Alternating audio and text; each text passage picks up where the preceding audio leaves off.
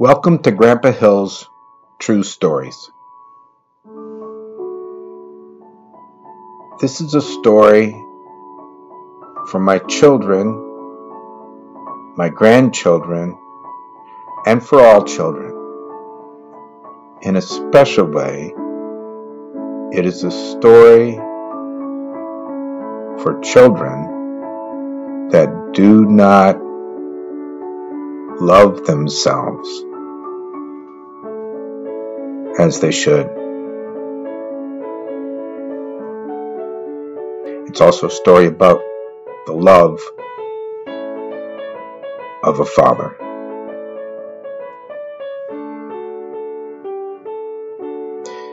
It was in November 1975. I was in Colorado Springs, Colorado. I think it was the second day or maybe the third day after I had left the United States Air Force Academy. I had been asked to leave the academy. I did have an honorable discharge. My dreams and my plans of who I was going to be, the career I was going to have, the college education that I was going to have,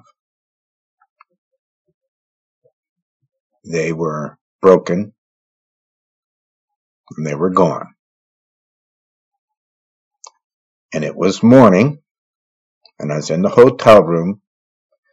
I was sharing the room with 3 other men, most of them much older than me. I had signed a contract, and I was selling magazines.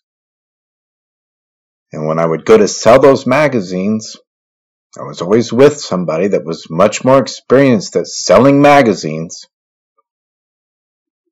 This was what I was going to do. I was kind of ashamed to go home. I didn't want to go home. I didn't know what I wanted to do, but I needed to make money. So I took a job. Sales. Only the day before, we had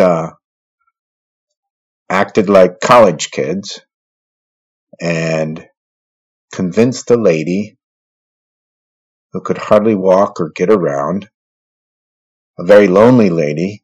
We had knocked on the door where it says no solicitation, and she had let us in, and we had sold this lady about $750 worth of magazines. I don't even know if she was going to read them. She had such a good time helping us get along in our college careers. And I knew that I'd ripped her off. Me and the other fellow. That was my teacher. And I didn't like doing that to her. And I didn't want to get good at doing that for a living. I didn't like sleeping with the other 3 men and going from town to town. But I'd signed a contract.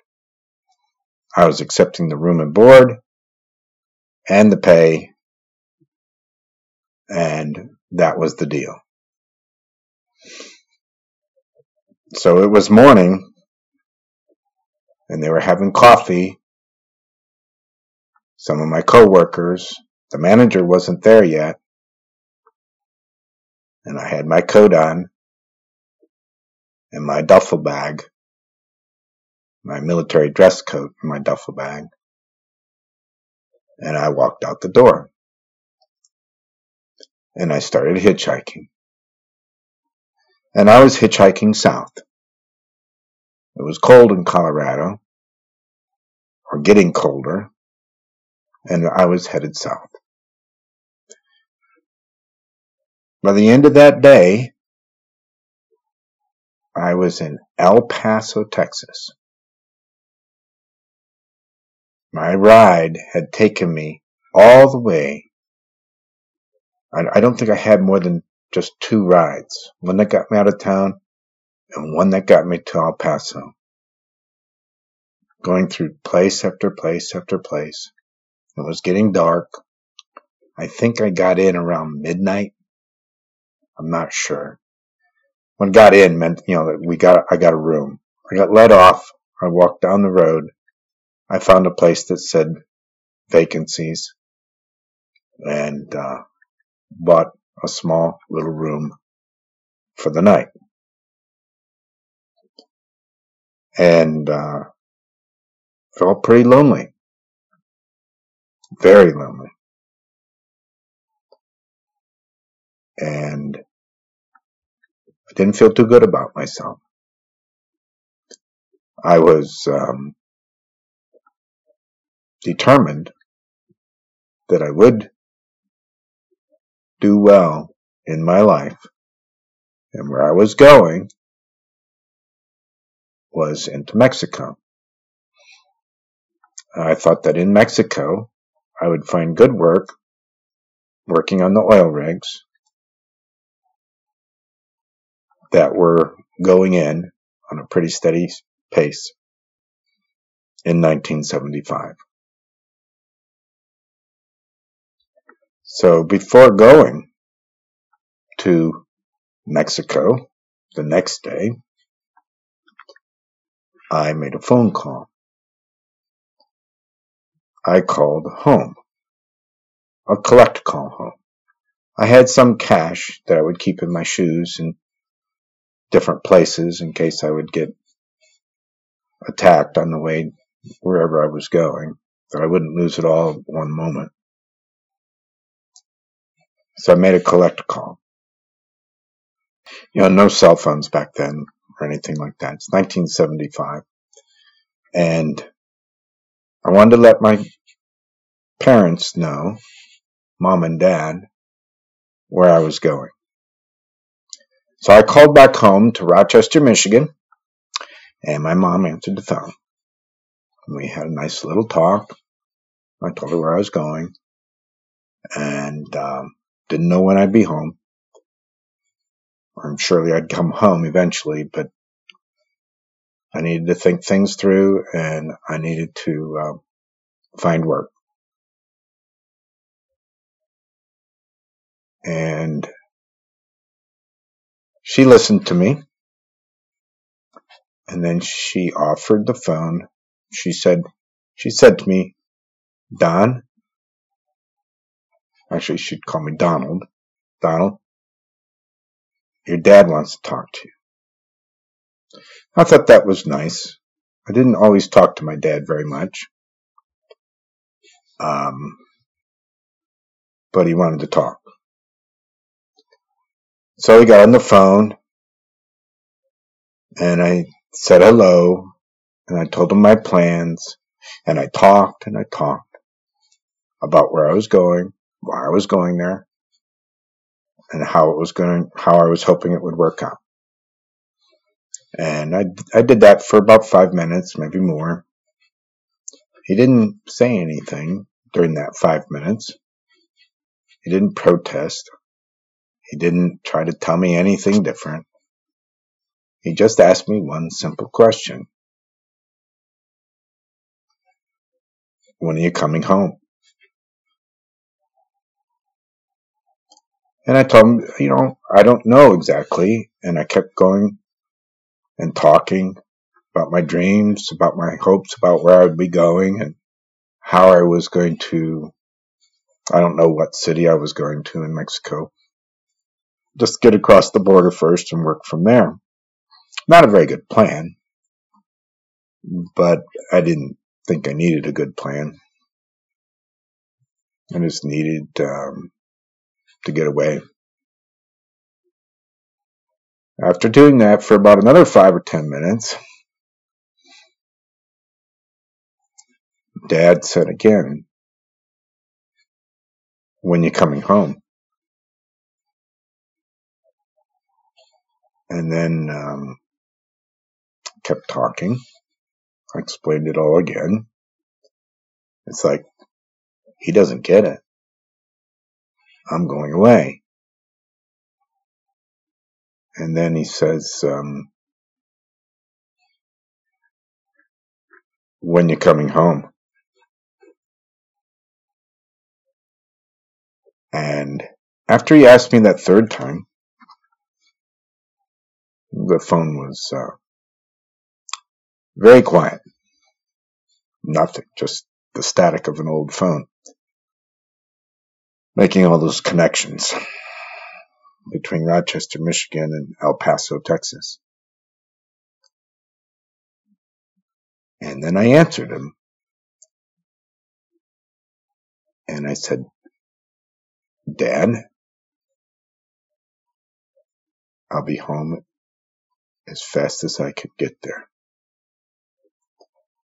I'll be hitchhiking. I don't know when I'll be there. I will not go to Mexico. I will be home. It'll be like 3 to 5 days, probably." And that was the beginning of that turning point in my life. My dad loved me so much when I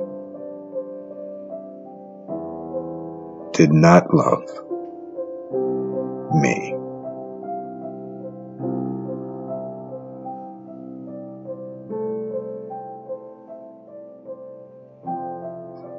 The recording, this podcast,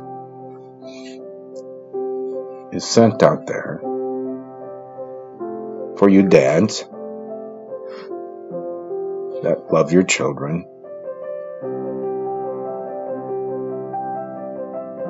to tell them in whatever way is appropriate to realize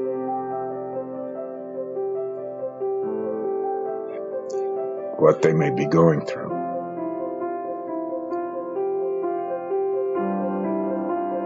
And although I didn't think much of myself at that moment, I did think about my dad. I knew that in Mexico, that if I left the family, if I left and went into Mexico, and I don't know when I'd come back, if ever, that it would hurt him a lot.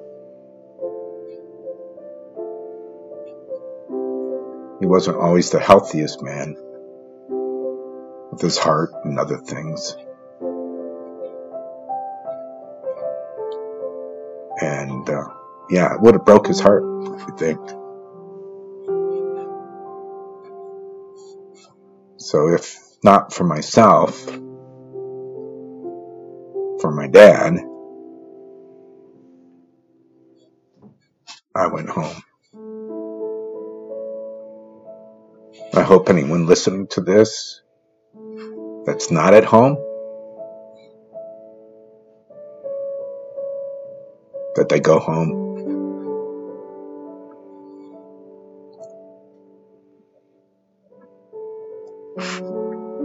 Just go home.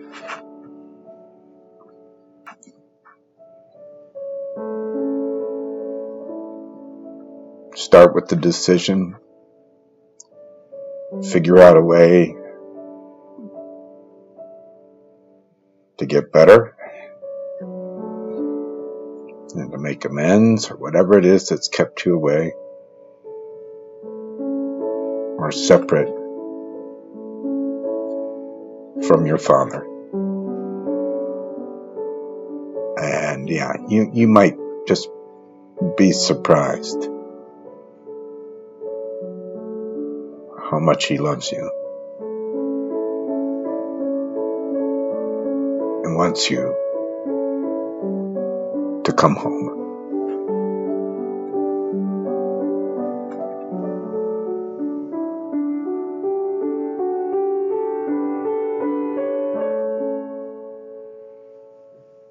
I think my producer will put this story in the faith and family section. And it's my hope, it's my prayer, that if you're not home, you go home. And that you love yourself. And you accept the love of your family. And you live a life where you are thinking and laughing and loving and living abundantly. It can happen. It has happened. It has truly happened to me. Till the next episode of Grandpa Hill's True Stories. Shalom.